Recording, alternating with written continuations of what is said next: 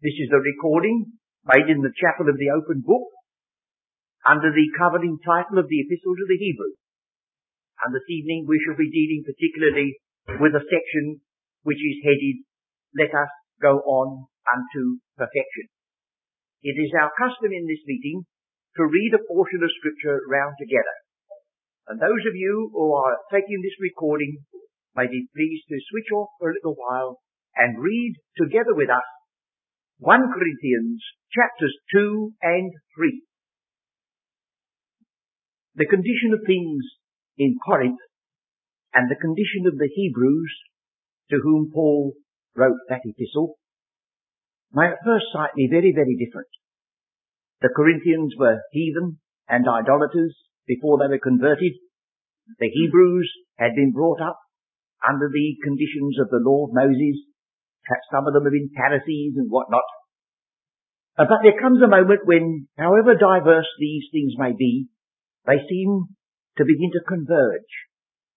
These Corinthians were missing their way because Christ was not superlative. You see, the last words in this chapter is, ye are Christ's, and Christ is God's. When you come to the Hebrews, he's not saying that you're followers of Apollos or of Paul or of Cephas, but he says, you haven't realized that these types and shadows, these ceremonies, these observances, which go back to antiquity, which have the seal of God upon them, were only for a time. If they do not lead you to Christ and stay there, they're usurpers, they're just as bad as though you were saying, I am of Paul and I am of Apollos, if you say, I am of Moses and I am of types and shadows. And ultimately, you'll see that the one who wrote Corinthians was using much the same illustration as the one that wrote Hebrews. You see, I'm very, very tentative for a moment. I said the one that wrote Hebrews, because there are some of God's people, they don't know who wrote Hebrews, but they do know this, that Paul didn't write it. Well, you see, as you notice in Hebrews, he uses a figure. He says, you're babes. You have need of milk and not of strong meat. You're not among those who are perfect. So will you notice, he says in chapter 2, verse 6, howbeit we speak wisdom among them that are perfect. And that man meant exactly the same there by the word perfect as he means in Hebrews, full grown. And when he's finished this chapter, he picks it up again and says, you're babes. And as babes you stand in need of milk and not with meat. For hitherto you were not able to bear it, neither yet now are ye able. And he says to the Hebrews, for the time being, you ought to be teaching others, and yet you need somebody to give you the milk all over again. Here's the same mind exhibiting itself, not copying slavishly, but moving along a similar line to meet these, apparently, on the surface, diverse attitudes. And then he says in verse 10 of 2 Corinthians 3, I have laid the foundation, and another buildeth thereon. He says in Hebrews 6, therefore leaving the word of the beginning of Christ, let us go on unto perfection, not laying again the foundation. Oh, that's an important point. Because you see, you could make a shibboleth of the very precious word fundamentalist. As I said before, and I must repeat it, the word foundation is a relative term. You say, what do you mean by that? Well, nearly everything in life is related to something else. A huge mass of concrete, 10 feet thick, 50 feet square or whatnot, would make a splendid foundation if you're built on it. But if that's all it was, it's a great heap of concrete that's a nuisance to everybody and gets in everybody's way. It's not a foundation if there's no walls on it. And you may be a fundamentalist, banging away at one or two foundation principles. And somebody might say to you, well, so what? You say you believe the inspiration of Scripture, and yet the Scripture doesn't seem to have very much influence on your life and conduct. Well, that means to say you don't really believe it. So he's pressing here. There's only one foundation. And the foundation is only of service and only worth the name if you build upon it. And so he's urging the Hebrews to not lay again the foundation of the things that they took to be fundamental, but see to it that they were used. Then you have another figure in this 2 Corinthians chapter 3. He stresses that works will be subjected to the test of fire. He never once suggests that a person could lose his salvation. He's not talking about salvation. That's not in question. He's talking about what you build as a servant. So in Hebrews, it's not salvation that's in view. It's the things that accompany salvation that Paul stresses in Hebrews, and he uses a figure of a field that ought to bring forth vegetables and fruit, but instead of that is bringing forth weeds, is nigh unto cursing, not cursed, but nigh unto it, whose end is to be burned. Here you have the same thing. The field doesn't suffer in the sense of being burned up completely. It's only the weeds on the surface that ultimately are destroyed. And the Christian is not burned up completely. But if his works will not stand the test of fire, he himself shall be saved. And that's all. Well, now that's practically saying in other language the alternative in Hebrews. You notice the structure, we've had it before in front of us.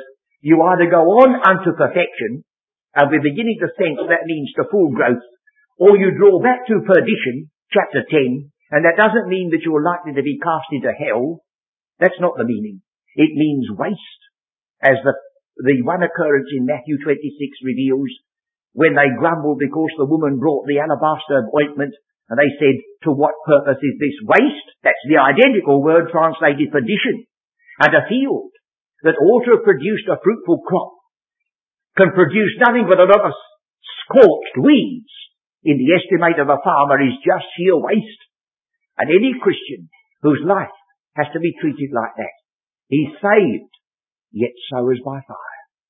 And now the exhortation of Hebrews is, remember the foundation beneath your feet is a rock that God has placed and cannot be moved. Remember your salvation doesn't even depend upon your faith. It depends upon what your faith is holding on to, the finished work of Christ. But once you've got that, do remember the symbolism. You've come out of your spiritual Egypt under the Passover.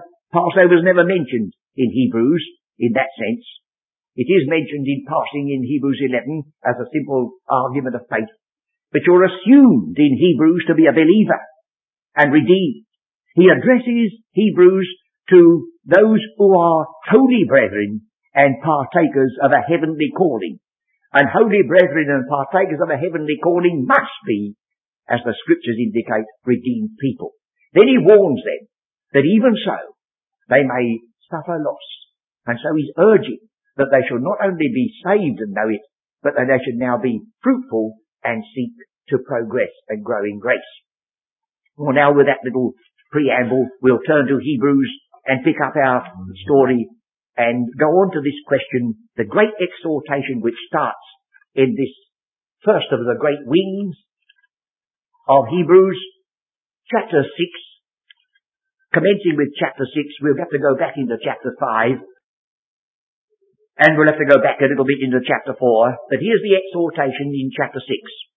Therefore, leaving, let us go on. That's the first thing to notice. Because you wouldn't think that anybody who lives in a world like we live in would have to be told by Scripture that you can't go on unless you leave. And yet it's necessary. You meet any amount of Christian people, they would go on and get all these wonderful blessings if they had to take the whole bundle of things with them, but can't be. You've got to leave that behind if you're going on to that. And inasmuch as the figure of Hebrews ultimately turns out to be a figure of a race, when you get to the parallel in chapter 12, it doesn't say, leave, let us go on, but it says, let us put aside every weight and the sin which doth so easily beset us, and let us run with patience the race that is set before us. Let us leave and go on. So if the figure of a race has any bearing upon it, well, you know full well that is just plain common sense. And I suppose you do know that the word gymnasium and gymnastics is the Greek word gymnos, which means naked. Because the athletes in ancient Greece were absolutely stripped. And that is why they had such a wonderful exhibition before their eyes of the human figure of an athlete, that they became such wonderful sculptors as they are, and their works are studied to this day. So now we've got the thought. We are out of our bondage, we're across the Red Sea, and the background in chapters 3 and 4 is the wilderness. On to something beyond. And then we come the tragedy of Israel, their type and shadow.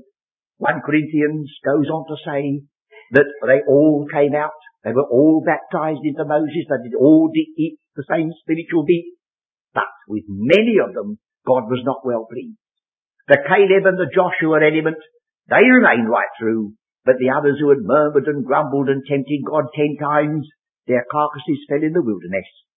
They were redeemed people. Moses didn't go into the land, and he was redeemed right enough. But there's that element of forfeiture. If once having seen the truth, you turn back. Once having put your hand to the plough, you turn back. Even Moses couldn't get a concession from God. When he pleaded that he might go in, God said, speak to me no more. And you remember in this epistle to the Hebrews, there's twice the emphasis that they could not find a place for repentance. And it's nothing whatever to do with salvation. It's the things which accompany salvation. Well, now the next thing we noticed in this chapter 6, therefore leaving the principles of the doctrine of Christ. And that can only be a consistent rendering if we are sure as to the meaning of the word principles. Because in ordinary, everyday use today, to tell a Christian preacher to leave the principles of the doctrine of Christ is just outrageous. And we bemoan the fact that some preachers have left the principles of the doctrine of Christ. So it can't mean that. Now this word principle is in the Greek language pronounced stoicheia, and it simply means it's a part of the verb to walk, but it means little steps. It's a baby just trying to find its feet, just stepping out. And it's a wonderful sight to see a little baby standing on one foot, hanging onto the chair, and then putting the other one out and not knowing whether it's coming or going. A lovely sight. But friends, would that be a lovely sight if that child was 10 years of age, 15 years of age, 20 years of age, and it was still hanging onto the chair and putting out its little foot to see if it could make a step? Oh, what a tragedy enters a home if that takes place. What a tragedy is entered into the home of some of God's people in the Father's estimate. He says, for the time being, you ought to be teaching others, and you're still on your baby diet. So he says, leaving the initial elementary steps, will you look at Galatians chapter 4 and see this word element, this word stoicheia, this word that I'm dealing with, the word principles, and see how it's associated with a child. And while I'm speaking about Galatians, I'll say one bit more. There is every possibility that the epistle to the Hebrews was sent together with the epistle to the Galatians, and Galatians is the covering letter.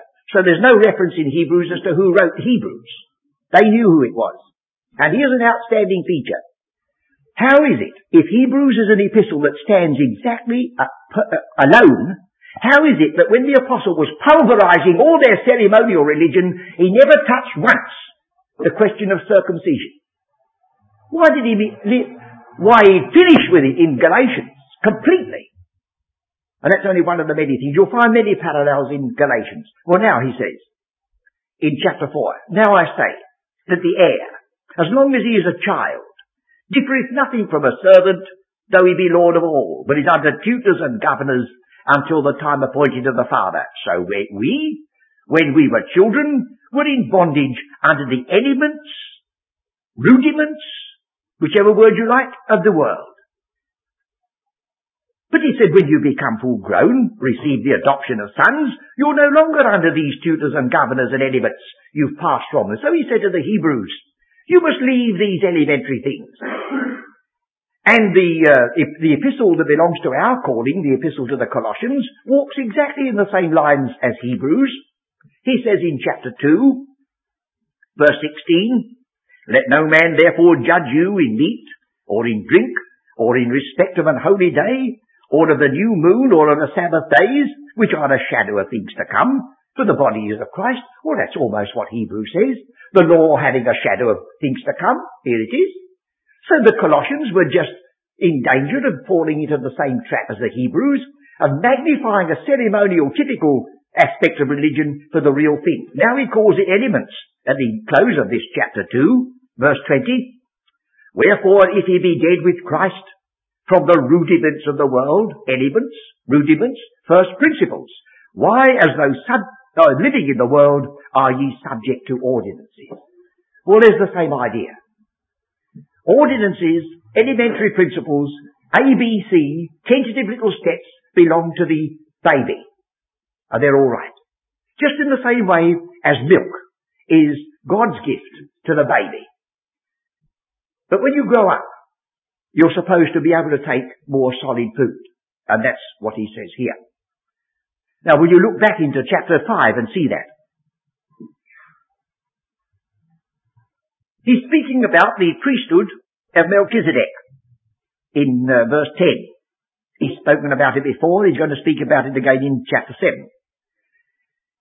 But he evidently found it difficult to make his point with these people, as he confesses in verse 11, of whom we have many things to say, and hard to be uttered, seeing ye are dull of hearing.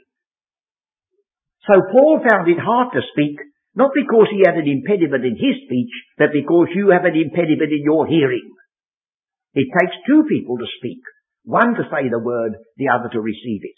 Well, he says, you're stultifying my message to you because you are dull of hearing. And then if you look at chapter 6, you'll find exactly the same word, which is translated dull of hearing. You'll find exactly the same word in verse 12, when he says, that ye be not slothful, but followers of them who through faith and patience inherit the promises. That word slothful is the word dull. And I hesitated this evening between putting this in front of you that you've seen before, or just limiting myself to the chapter 5 and 6, where you would see in its right place, dull of hearing balanced by slothful. But as I wanted to take a wider sweep, I've had to just put that aside. But you see, he's on the same thing all the time. Slothfulness is something for which you are accountable. Dull of hearing is something for which you are accountable. Now that's not so in ordinary physical life. I mean, there are some folks who are better Christians than I am, who have to wear hearing apparatus. And I, who am not such a good Christian in my life and understanding as they are, they tell me I've got such hearing I could hear people making up their mind. And sometimes when I've gone to a new house to stay, I've said to them, now, if you want to talk behind my back, remember I can hear what you say when I'm in the next room. But dull of hearing can be something for which you're responsible in spiritual things. There may be that coming down upon them. You see, the Lord warned them in Isaiah 6. He repeated it in Matthew 13. It comes again in John's Gospel, and it comes at the end of the Acts of the Apostles, that their eyes they have closed, and their ears have they stopped, and their heart have they hardened. And that was judicial blindness coming upon them. So he said, for the time ye ought to be teachers. It looks as though God expects that when his redeemed children grow up, they will have a feeling that they've got something so precious and so wonderful that they can't help start telling somebody else. I mean, or you do meet some people who are dreadful nuisances in some departments.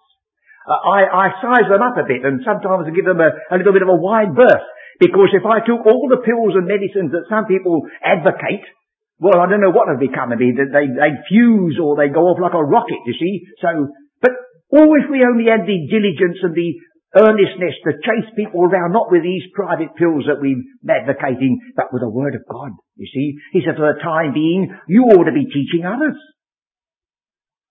which be the first principles of the oracles of God. See? You ought to be teaching them these elements. So it's not merely leaving principles in our modern sense, but you're leaving the A, B, C, the beginnings. And in the margin, that's what it says. Therefore, leaving the word of the beginning of Christ, let's go on to the end, as the word perfect indicates all the time. So he says, and you have become such as have need of milk, and not of strong meat. Now you see, the apostle writing to the Corinthians adopted exactly the same argument. Babes have milk. Now when Peter writes about babes having milk, he puts it in this way. He says, chapter 2, verse 2, as newborn babes, desire the sincere milk of the word. You know, a newborn babe is born a suckling. Of course, it doesn't know all about reflex nerve actions and whatnot, but that's it. The moment it's born, it's a suckling. That's God's given it that instinct. As newborn babes desiring the sincere milk of the word. What for? Oh, you're no good talking to the baby. He wouldn't understand what you said, but God says that you may grow thereby. Same idea. You start with milk, but you don't stay with it. You have to go on if you're going to grow. So he says, you will become such as have need of milk and not a strong meat. For everyone that useth milk is unskillful. Now last week, we spent all our time on a very important and difficult passage. And that is at the end of that is at the close of chapter 4. So will you glimpse at it again? Verse 15. For we have not a high priest which cannot be touched with the feeling of our infirmities. That is the word which is in our English language, sympathy. We have not someone who cannot enter into sympathetically with our problems. That's a splendid thing to know. But was in all points tempted like as we are. Our version says, yet without sin, leaving in your mind that he was tempted to commit adultery. Sounds shocking to say that of our Saviour. He was tempted to do a bit of private pilfering, but he didn't, because we are tempted in that sense. If he was tempted in all points to do sin as we are, well, we can't help ourselves. We've got to give him the whole list. But that isn't true. That is not true. The word should be translated, he was tempted in all points like as we are. Sin accepted. I'm not dealing with sin. If you're involved in sin, you don't need a help in time of need. You need a redeemer. But if you've been tripped up in your walk through the wilderness, and the temptations of the wilderness are temptations to you with regard to your trust in God, and our Saviour walked that path. He was 40 days and then was tempted of the devil on the basis, if thou be the Son of God, command these stones and they made bread. And we have that temptation and we got him sympathetic with us. So sin accepted, that's ruled out. And then it says, in verse 13 of chapter 5, for everyone that useth milk, now our word unskillful doesn't give you on the surface the idea of anything to do with being tempted, does it? But at long last,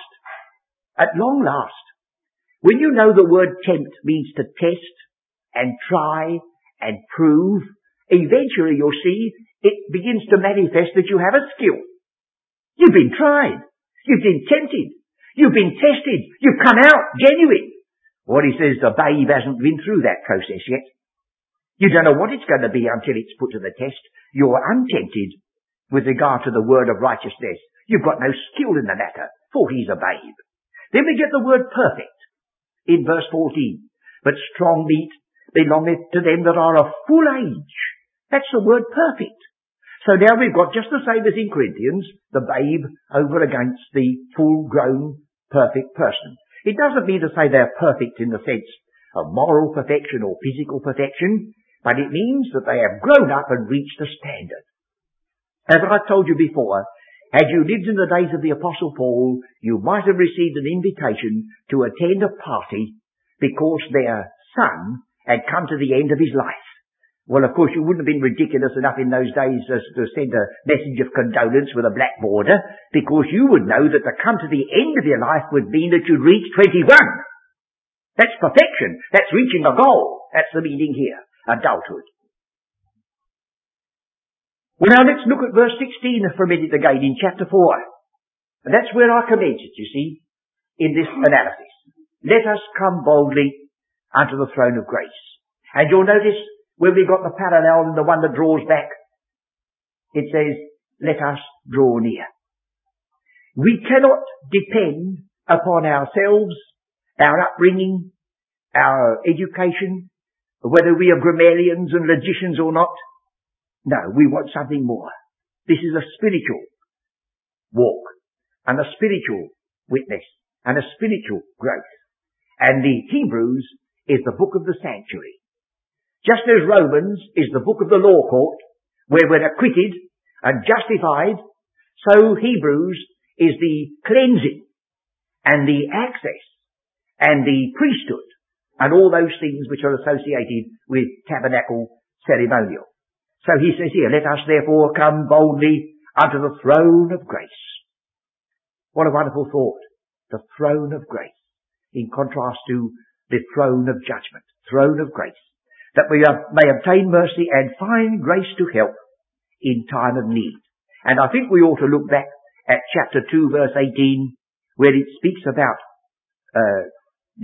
Christ again, for in that he himself hath suffered, being tempted, he is able to succour them that are tempted. That's the background. This testing that goes on. Well, now I think we'll have to turn to one or two other features to round this subject off this evening. In the going on to tell you the character of the full-grown believer, he says in chapter 5 verse 14 that they differ from the babe in that they have senses that are exercised. And the exercise is manifested by their discernment. Senses exercised. So the thought is that every one of us in the ordinary natural sphere are given senses. We're born, if we're normal children, we're born with sight, and we're born with hearing, taste, smelling and touch. But you know full well, for the first few months of an infant's life, it's all muddled and mixed up as whether it's touching its own foot or touching the knob on the bedstead, and it begins to bite its own toe and then finds a little bit that's not quite comfortable and learns by these things slowly. And again, that's very pretty to see. But I should be a bit disconcerted if I found some of you people sitting in the pews doing the same thing just now, because you're supposed to be grown up. See, senses exercised. Well, will you look down at the story here, because this is coming out again. The second line from the bottom under the word perdition, discipline exercised. Will you look at that, because this has been so written that the one will help to balance the other. He says in verse 11, now no chastening for the present seemeth to be joyous, but grievous. Nevertheless afterward it yieldeth the peaceable fruit of righteousness. We put a full stop there and shut the book, and then we're wrong. That isn't true. There's a condition. It yieldeth the peaceable fruit of righteousness unto them which are exercised thereby. So, embedded in this book, in exactly the right place, right in the structure, the apostle says, the mark of the perfect one, the full-grown one, is he not only has senses, but they're exercised. And the mark of the disciplined child of God, who's going to profit by it, is that he's not merely chastened, but he's exercised thereby. And the exercise in this one is that he discerns. He distinguishes between things that differ. You might just glimpse back to Philippians, where in chapter 1, he prays for them. And he says in verse 9, and this I pray, that your love may abound yet more and more in knowledge and in all judgment or discernment. Here it is. So you see once more, this is not merely the acute ability to reason. Oh, we want to keep our wits about us. And no truth that comes from God is unreasonable, for he is right. But it is not attained by us, by acuteness, and by our mere ability to construct a syllogism in logic. This is love abounding. Love abounding. This is a spiritual thing that grows in that. Rooted and grounded in love is producing this fruit. So he says that your love may abound more and more in discernment. And then he goes on to say that you may test or approve the things that are excellent, or try the things that differ. You're discerning between good and evil. You're discerning between these things which at first are rather muddled and mixed up in the mind. And then we have that figure in the terrible figure in chapter 6, verse 4. It is impossible for those who were once enlightened to have tasted of the heavenly gift and were made partakers of the Holy Ghost, and have tasted the good word of God and the powers of the age of the world to come, if they shall fall away, to renew them again unto repentance. Now it's quite contrary to the teaching of the Word of God that a child of God can be saved today and lost tomorrow. Because our salvation is depending upon the fact that Christ died for us and that he put away our sins. We're assured by the Gospel of John that if we believe him, we pass from death unto life, and nothing can separate us from the love of God. Nothing. Not what that we do or anybody else can do. But after you're saved, if you trifle with truth, if you neglect, if you do not go on, then you may get to a position when it's not possible to repent. And it's embedded in the Old Testament story that lies behind this. You remember how they stoned the very ones who came down from and said, oh, it's a good land, and if God's going to bring it, he'll see to all the giants, don't worry about them. Or they stoned them, or were willing to. And then when they found they'd lost so much, they said, we're going up. And Moses said, oh no, you can't go up now. And if you do, and they went up and they were massacred. If they'd gone up before, they would have gone in triumphant. It's a most serious thing to realize that you cannot trifle with truth.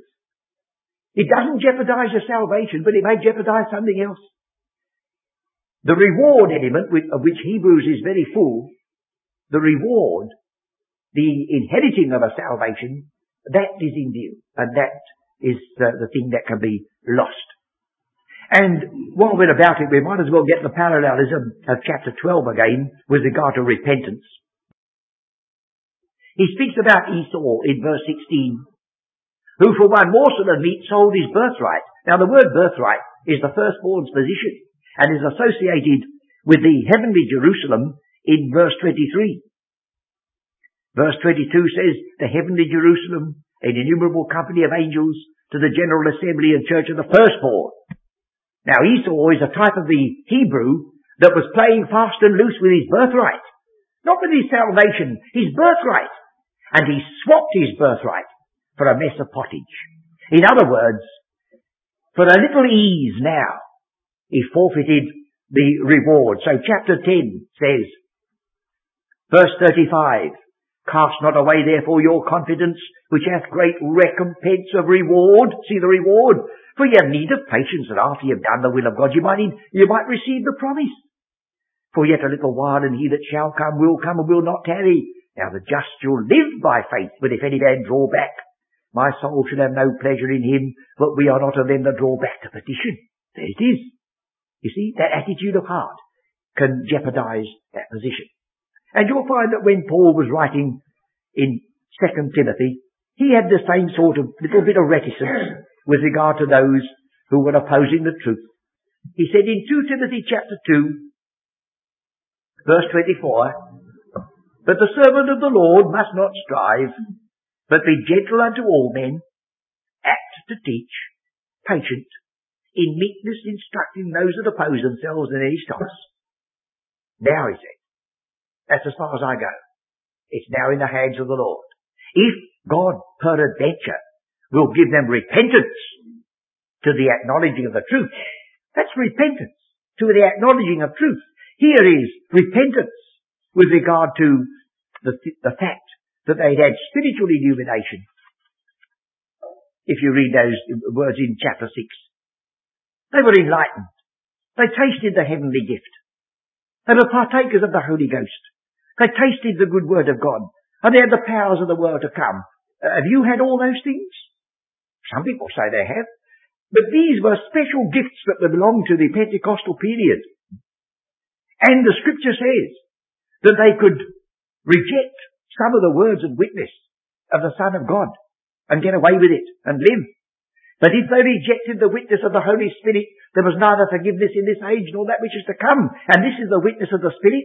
If you don't quite see that, look at chapter 2, where it says in verse 3, how shall we escape if we neglect so great salvation, which at the first began to be spoken by the Lord? But that's not all. At the first it began to be spoken by the Lord, but what was afterwards? And was confirmed unto us by them that heard him, God also bearing them witness, both with signs and wonders and divers miracles and gifts of the Holy Ghost. Well, what are you going to do if after you've had all that in front of you, this miraculous testimony, you turn back, you play fast and loose? Well, he said, I'm not going to give you encouragement to say, oh, well, God's a God of mercy and God's a God of love. You're in great danger, he said to them. So he said, if they shall fall away, to renew them again unto repentance. Now, here's the awful statement. Seeing they crucify to themselves the Son of God afresh and put him to an open shame. And at the foot of this one, where we have the word perdition, they tread underfoot the Son of God and count the blood of the covenant wherewith he was sanctified, an unholy thing. That's twice it puts that dreadful thing before us. What can it mean to crucify the Son of God afresh? Should we go back to Philippians 3? Because I'll demonstrate to you before this series is over that how can I put it? As Hebrews is to Romans, so is Philippians to Ephesians. Romans is basic, Ephesians is basic. Hebrews is going on or drawing back, Philippians is going on or drawing back. Let's see that in chapter 3 of Philippians. Verse 12, not as though I had already attained, either were already perfect. Hear the word? I haven't attained. I'm not perfect. Paul knew when he used the word perfect, he was using a term of the race course. I haven't reached the end yet, but I follow after, if that I may apprehend that for which also I'm apprehended of Christ Jesus.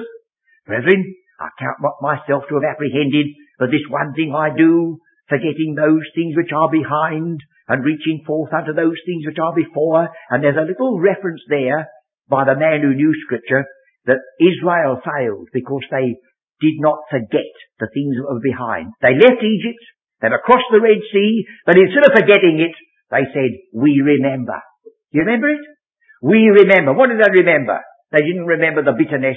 They said, we remember the fish and the onion and the garlic and the cucumbers. All the tasty bits they remembered and forgot the bondage. He says, you have a good forgettery in this matter. In Ephesians, wherefore remember that you were Gentiles and outsiders. That's good to remember that. But forget. Forgetting the things which are behind and reaching forth unto those things which are before. I press toward the mark for the prize of the high calling of God in Christ Jesus. So we've got the word perfect. And we have the word perfect again in verse 15. And in verse 19 we have the word perdition. Exactly the same two words are in Philippians 3 as there are in Hebrews. Perfect or perdition. Verse 19 says whose end is destruction. Same word, perdition. Now, do you see what comes before that in verse 18? They are the enemies of the cross of Christ. Who? Not the ungodly, unsaved world. These were certain Christians that were a snare to them. He said, don't you follow them, you watch us. Fancy telling the Philippians not to follow the ungodly heathen world. That's nonsense, for they were a very high standard of church. But he said, these, I've told you weeping, I tell you again, that they're the enemies of the cross of Christ. So what's the cross of Christ stand for? The cross of Christ stands for the crucifixion of the world and the flesh. We so often think that the evangelist who preaches the gospel to the unsaved must start straight off with Jesus Christ and him crucified. That isn't true. When Paul said, I determined to know nothing among you save Jesus Christ and him crucified, he was writing to believers in a church because they were carnal. When we go out to the unsaved world, we preach that Christ died for the ungodly. And that's what Paul did. And he reserved the cross for the believer. And he says, by your attitude, by your carnality, by the fact that you're not growing, by all these things together, you're undoing the very work that Christ died to accomplish. You're practically crucifying the Son of God afresh and putting him to an open shame. So here, he says they're enemies of the cross of Christ. Well, what are they doing? Well, they're glorying. They says their God is their belly. Oh, that's not very cultured language, is it? But sometimes it's well for us to face facts, isn't it? Whose God is their belly. And if you don't know what the belly stands for, well, think back over your past and think back over the past of other people, and you'll see how much there is that belongs to the grossest part of our ordinary everyday life that can come and dominate us and come in between us and the higher and blessed things, whose God is their belly, whose glory is in their shame, who mind earthly things. Now in Hebrews, they had in front of them a city. And the firstborn's position, the heavenly city, the one that had the foundations, whose builder and maker was God. But in Philippians, they go higher than the heavenly city. For our conversation, and that's the word politeuma. Politeuma is the word citizenship. Our citizenship is in heaven, from whence also we look for the Saviour, the Lord Jesus Christ. And then one more feature which balances Philippians with Hebrews. Here we have in chapter 3, in verse 11, the out-resurrection, not the ordinary resurrection. There's a word out there must be supplied. And in Hebrews 11, there were some who would not accept deliverance, for they were looking for a better resurrection. So if there's a better resurrection and an out-resurrection, it deals with something over and above the sheer first phases of redemption, salvation, and preaching of the gospel at the beginning. Well, that's about as far as our time. I've got the warning signal up there that I'm almost at the end of my period once more. But I want you to see how this section which urges us to go on to perfection has got a perfect balance when he takes the other line, and we'll look at that, God willing, next time and see the sequel. Instead of having perfect versus babes, we should have sons versus firstborn sons, and so on. Instead of having examples of unbelief in the wilderness of chapter 3, we should have those great examples of faith which fill Hebrews chapter 11. And all may the Lord imprint upon our hearts two things. One, that our salvation is a gift of God and indefectible. And two, that our walk is the beginning of our responsibility by His grace, so that we may listen to the exhortation of our own epistle. I, therefore, the prisoner of the Lord, beseech you, that ye walk worthy of the vocation wherewith ye are called.